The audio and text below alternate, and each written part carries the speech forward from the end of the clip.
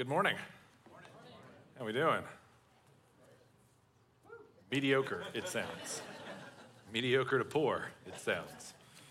We'll see what we can do about that. So we are, Merry Christmas also. I never say Merry Christmas from the stage. I don't know why. I struggle with that. So Merry Christmas.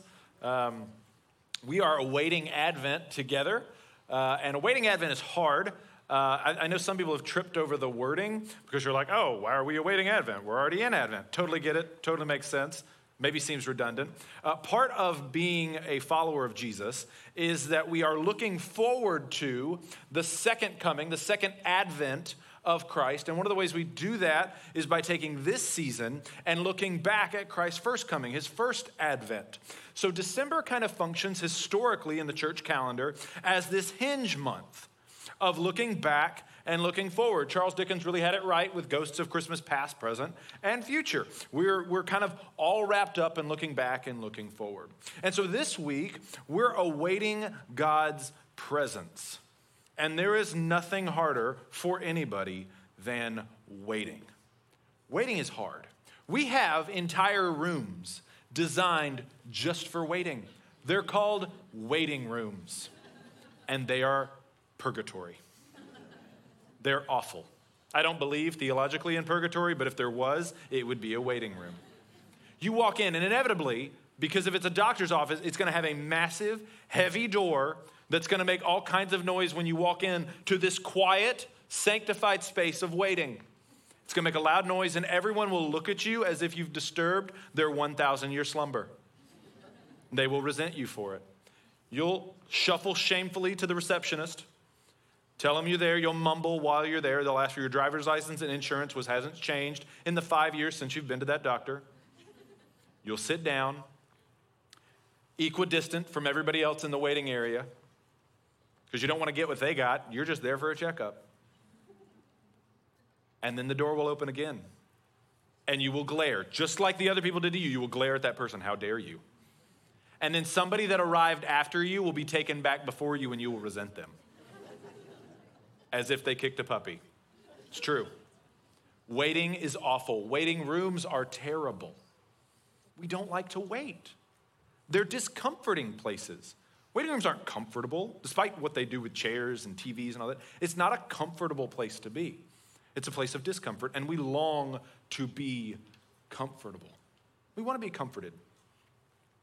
I feel during this time of year, you begin to take stock of all the things that you're waiting for, the things you're waiting for God to do in your life. Maybe find a new job, maybe get a spouse, maybe have kids.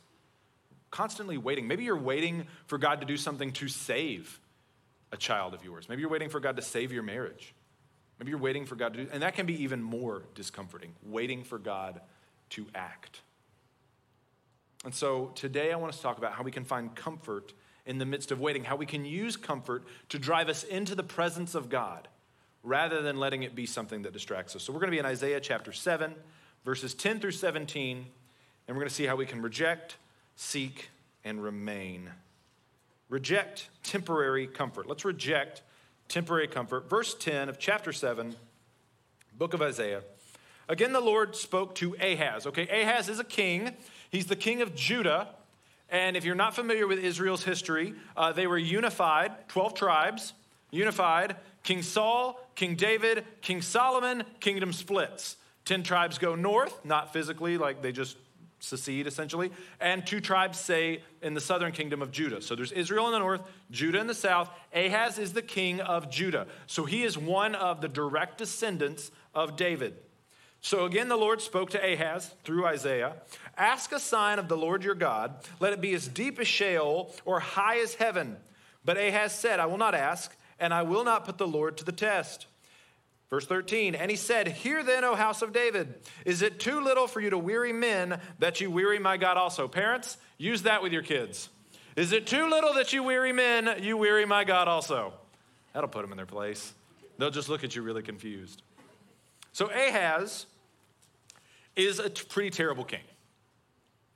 He does a lot of terrible things. One of the worst things he does is he offers his children as sacrifices outside the city to a god, probably the god Molech. That's pretty high on the list of crimes in Israel's day. He's so bad, in fact, that God has handed over Judah to be conquered by their enemies. So Syria, Assyria, Israel, Edom, all of them beat up on Judah at this point. They're like the Cowboys under Dave Campo. They just cannot win, and everybody beats them up real bad. And so Israel and Syria, okay, don't get confused, there's Syria and Assyria. Israel and Syria are two minor kingdoms with Judah, and then Assyria is the big bad. They're the big empire to the north. So Israel and Syria get together and they're like, hey, let's form a pact, an alliance against Assyria. Judah, do you want to join? And Judah's like, no, we're good. We're going to sit this one out. Well, Israel and Syria don't want to fight a war on two fronts, Judah to the south, Assyria to the north. And so they say, well, let's beat up on Judah first. So it's like pro wrestling with kings and kingdoms instead of steroids and baby oil, okay? Everybody's going after each other. And Judah is currently being attacked. And Ahaz decides, I am going to write to Assyria. I'm going to send a messenger to the empire of Assyria, and they're going to come and help me. They're going to come and help me. And Assyria is a hardcore, evil empire. In the Bible, Babylon and Egypt are typically held up as the evil, like if you're a bad kingdom, you're likened to Babylon or you're likened to Egypt. Babylon and Egypt are like, hey, we're bad, but we're not Assyria bad. Assyria would disable people and then let them just wander in the wilderness until they died. That was one of their punishments. They would flay people and hang their skin from the walls. They would impale people on large wooden stakes outside their cities. So much so that Vlad the Impaler, hundreds of years later, read about what the Assyrians did and was like, hey, I need a new name. That sounds like a good idea. The guy who's known for impaling people got it from the Assyrians. That's how evil they were. And God says through Isaiah, look, do not turn to them. You don't need to, they're not going to deliver you from Israel and from Syria. Look to me, you can trust in me. And he says, to validate this, you can ask for any kind of a sign and I'll do it. Now, what's going on here? When a prophet made a prophecy in the Old Testament and in the New Testament, we'll get there in a second, they would make a prophecy about something that was going to happen in the either distant future or not too distant future, but it wasn't going to happen right then.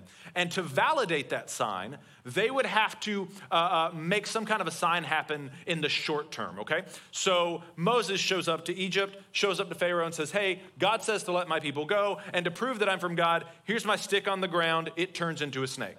Jesus shows up, I'm the Son of God, I'm the Messiah, and to prove it, look, this person that couldn't walk before, he can walk. Look, this person's got full of demons, now he's not.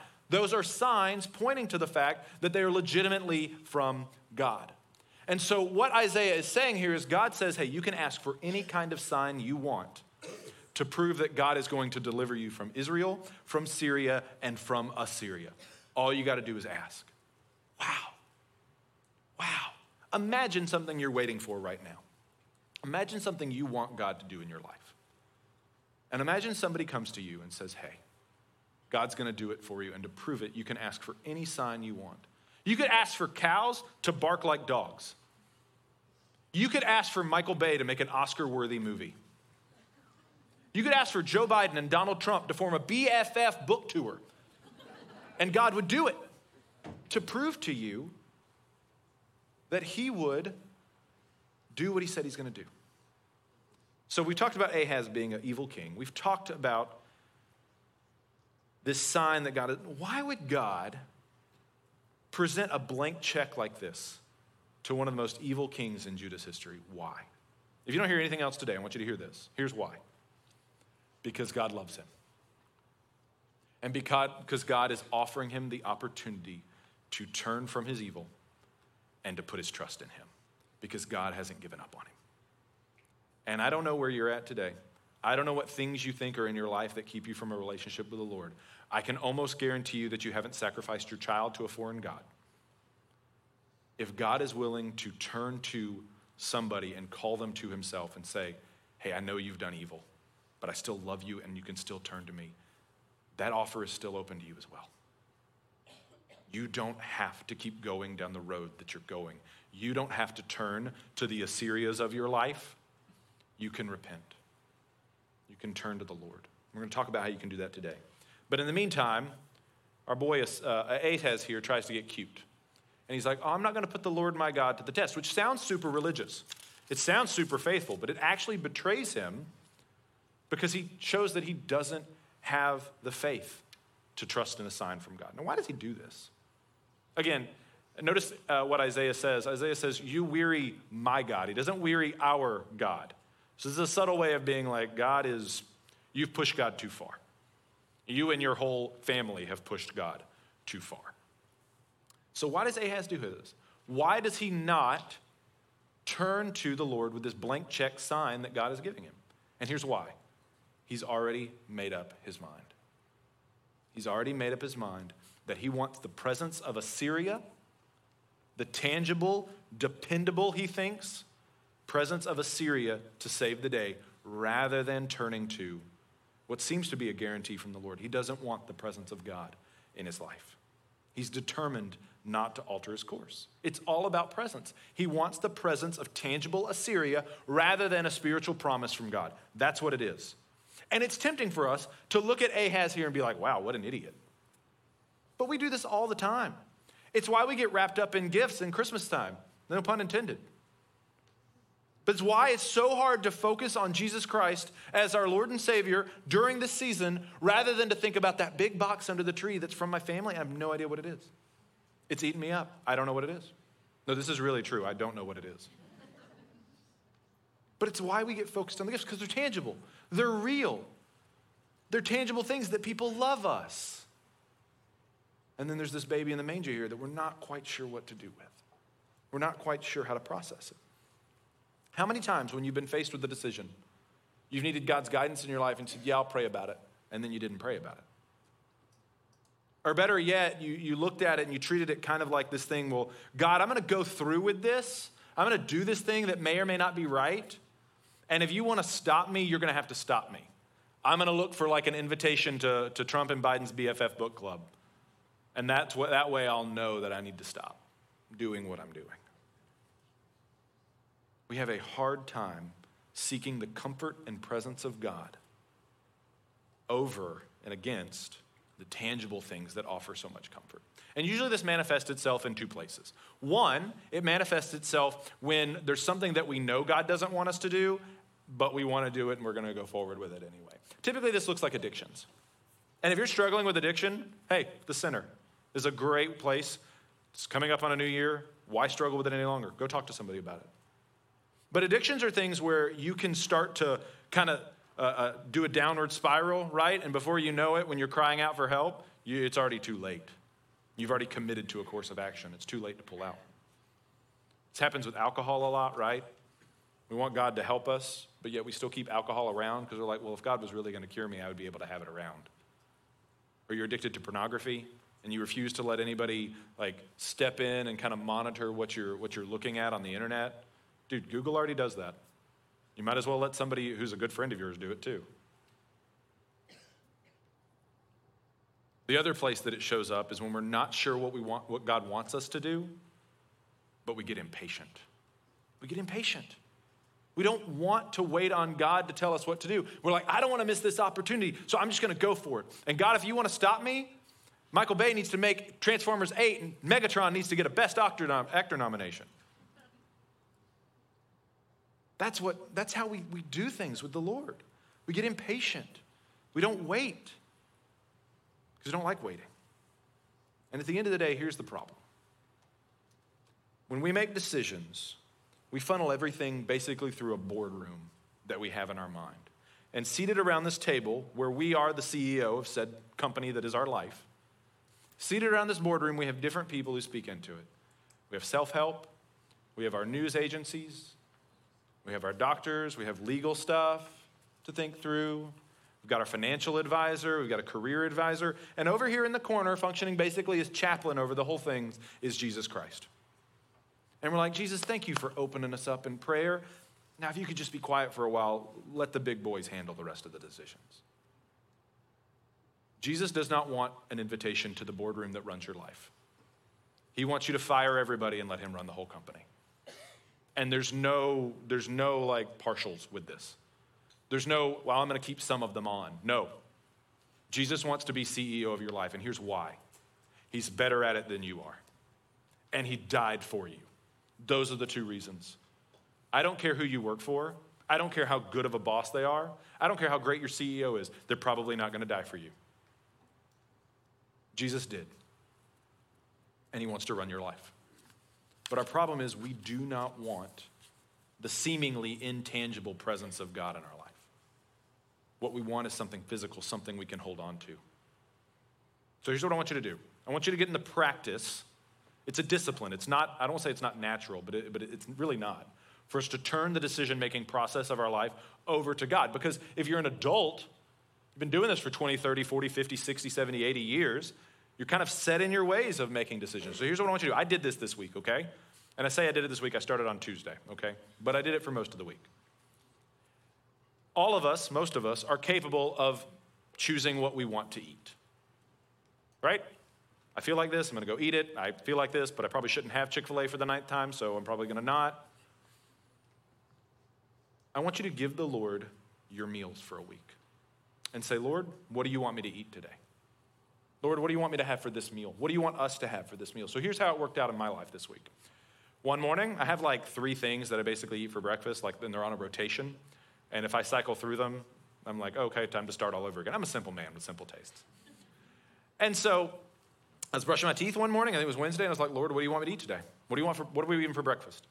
And I went through my 3 things. And again, I know this sounds strange. This is not normally how I do things. But I honestly didn't feel like the Lord was like, yeah, you should have those. You should have that. So I was like, well, Lord, should I not eat anything? And honestly, a peace kind of came over me. I was like, all right, we're fasting for breakfast today. And I went on with my day.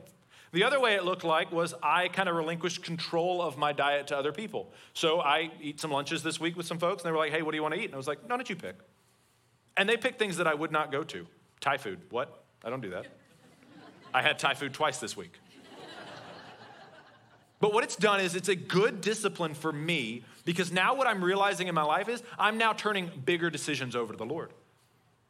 It gets you in the practice. If you are willing to admit that you can't even make your own choices for meals, you can admit some other things too. So try it. Try it this week. Try it with your family. And if you get to the point where you're like, I don't know if God's leading me to do something other, just say, Lord, sanctify my diet. I'm going to go at Chick-fil-A for the 9th time. Whatever, maybe not the 9th time. Maybe avoid that. So if we reject those things, if we reject the tangible things, we need to seek after God's comfort. Go back to verse 14. Therefore, the Lord himself will give you a sign. Behold, the virgin shall conceive and bear a son and shall call his name Emmanuel. Okay, so there's 2 things going on here. And because we live following the birth of Christ, we know that the 2 things going on here. There's a prophecy that's going to be fulfilled sometime in Ahaz's life. And then there's a greater prophecy. This is called escalation. That's going to be greater than, right? So this week I was kind of tripped up because I was like, were there 2 virgin births? Were there one in Ahaz's time and then one in Jesus' time? And the answer is no. It's an escalation of prophecy. So let me tell you what's going on. All right, so there is a woman in Ahaz's day. Now, there's a lot of debate as to who she is because not a lot is known about her. For me, because she is supposed to be assigned to Ahaz, I'm going to operate under the assumption that Ahaz knows who she is. Ahaz is going to be close to her. Ahaz is going to see her on a regular basis. This could be a wife of his. This can be a concubine. This might be a daughter of his. But when the prophecy is made, she is unmarried, she is a virgin, and she is going to get married, and she is going to have a baby, and that baby is going to be named by her Emmanuel, which means God with us. Okay? And so there's 2 things that are going on here. This is 2 ways that this is a sign to Ahaz. One, typically men name the babies in the ancient world. And so this woman is going to be the one who insists on the baby being named Emmanuel. Now this could be a whole host of reasons why this is the case. Me personally, I think the Lord is subtly telling Ahaz, hey, the father of this baby is going to have as much to do naming this kid as you are delivering your country. From Syria, and from Israel. The second way that it functions as a sign is what do they name the child?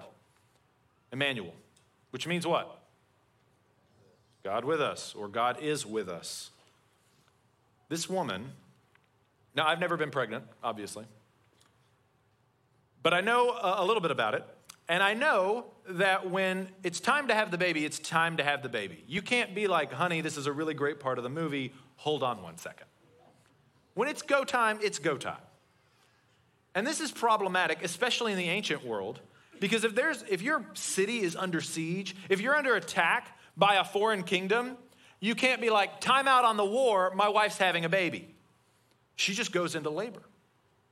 So this woman goes into labor in the middle of a battle, in the middle of their country under siege from Syria and Israel.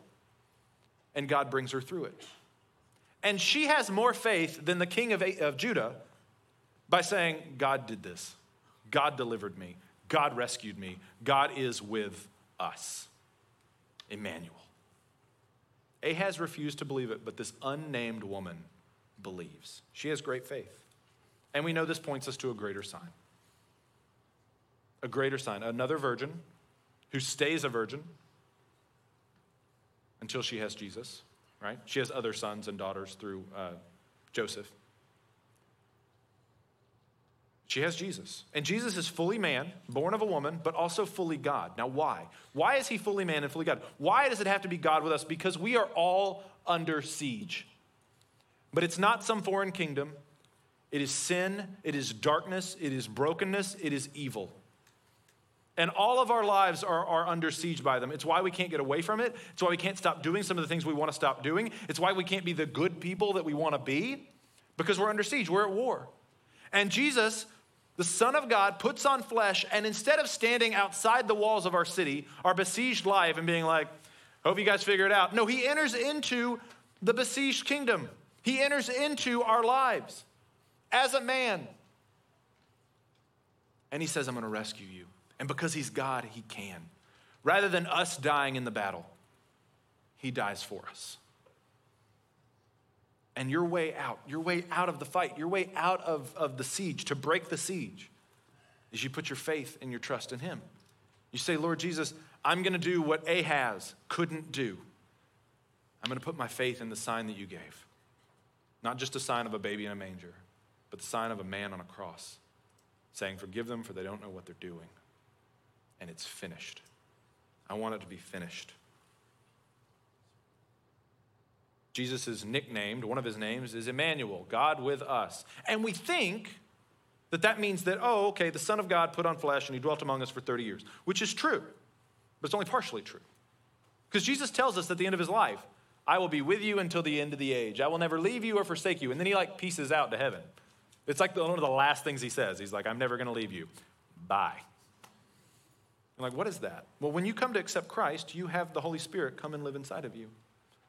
Emmanuel isn't just with you today. He wasn't just with you during Jesus' day. He's with you now. He's with you today. And he'll be with you again when Christ returns. Emmanuel's an ongoing promise. And in John 14, Jesus calls the Holy Spirit a paraclete. This is a word we need to get back in, we need to get in the English language. It was never in the English language. It's a Greek word. It can mean all sorts of things. Encourager, exhorter, helper, mediator, comforter. If you want to be a good spouse or a good friend, be a paraclete. That's what you want to be, okay? But the word I want to focus on is comforter, because God gave us the Spirit to comfort us. We're all uncomfortable. All of us are uncomfortable this time of year. I think we get nostalgic this time of year. You think back about Christmases in your past that were better. And maybe they really weren't, but they seem better because maybe everybody was home, and so the house was full. Or maybe the kids were little, and so there was just a lot of joy in life. We're kind of in that season right now, and it's really fun. It doesn't matter how lame Christmas is. The kids are happy, so everything's kind of working. Or maybe there's a loved one that this is the first Christmas that they're not going to be there. Either the Lord took them or they left. And so there's something about all the lights that make the shadows lengthen a little bit. We get uncomfortable. And during this season, you can do one of two things. You can be like Ahaz, and you can turn to the tangible comforts in your life. So you can turn to food, busy schedules, alcohol, 19,000 Hallmark Christmas movies that all end the same way, Netflix, and you can say it was gifts, and you can say it was a good Christmas. And you can be like Ahaz, the tangible things. Or you can be like an unnamed woman in Isaiah chapter 7, or you can be like a named woman in Luke chapter 1 named Mary, who when they were in the midst of the discomfort of being pregnant, one during a war, one during being an unmarried woman in the ancient world, and when they needed comfort, they turned to the Lord. Let these two women lead you into the comfort and the comforting arms of God, into his presence, because that's what they sought out. They didn't have Netflix. They didn't have a Hallmark. They didn't have a whole lot to eat. And Mary, look what she says, and here's what I want to do.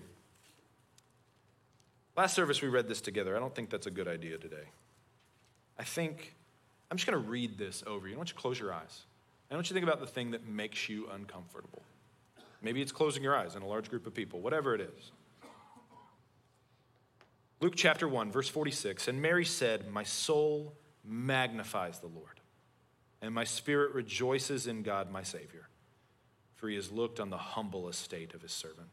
For behold, from now on, all generations will call me blessed. For he who is mighty has done great things for me, and holy is his name. And his mercy is for those who fear him from generation to generation. He has shown strength with his arm. He has scattered the proud in their thoughts of their hearts. He has brought down the mighty from their thrones and exalted those of humble estate. He has filled the hungry with good things, and the rich he has sent away empty. He has helped his servant Israel in remembrance of his mercy, as he spoke to our fathers, to Abraham, and to his offspring forever. You can open your eyes now. That is called the Magnificat. And that is Mary's song to the Lord, inspired by the Holy Spirit, seeking comfort. And as you are needing to seek comfort from God, I would encourage you, turn to the Magnificat. Turn again and again to it. Seek comfort in the Lord's arms, in his presence. Now, last thing. The hard part is not just doing it once, but remaining faithful despite discomfort. Verse 15. He shall eat curds and honey when he knows how to refuse the evil and choose the good. For before the boy knows how to refuse the evil and choose the good, the land whose two kings you dread will be deserted. The Lord will bring upon you and upon your people and upon your father's house such days as have not come since the day that Ephraim, that's the northern 10 tribes, departed from Judah, the king of Assyria. So what's going on?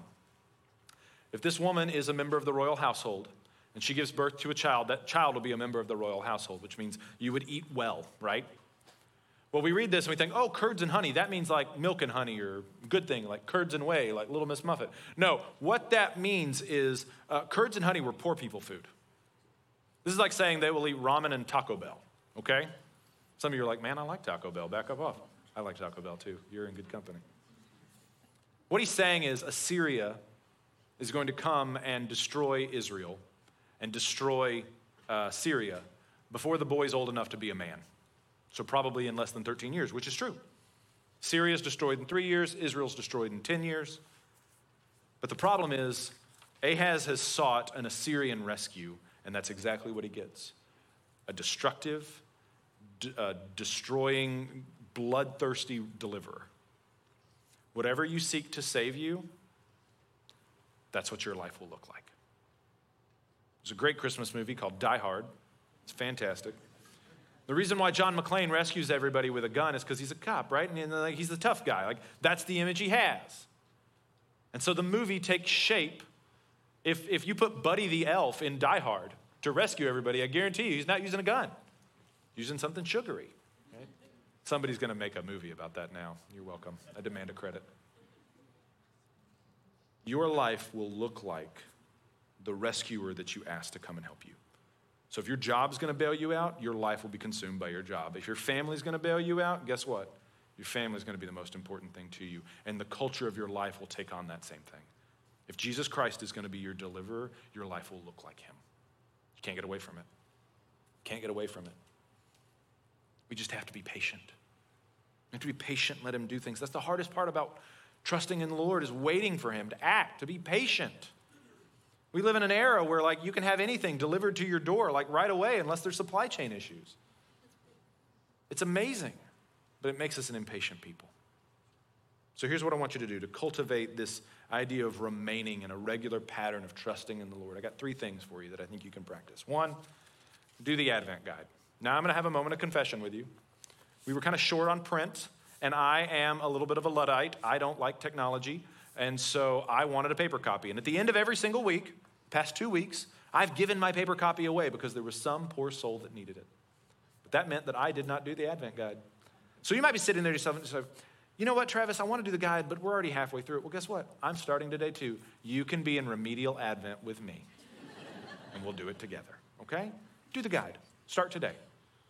Have a copy. I'm not giving you mine. Not today. The other thing is take 5 minutes every day and sit in silence. And it will be the worst 5 minutes of your life. Every day. Here's what will happen. 2 things will happen in the 5 minutes that you sit there.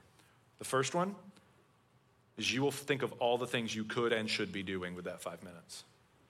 The second thing is you'll think about some of the things that scare you and worry you. And those are the 2 things you should pray about. The things you're worried about and the things that you try to use to keep busy. And that leads us to the third thing I want you to do. Follow your cravings. You're like, awesome. That's the best advice ever.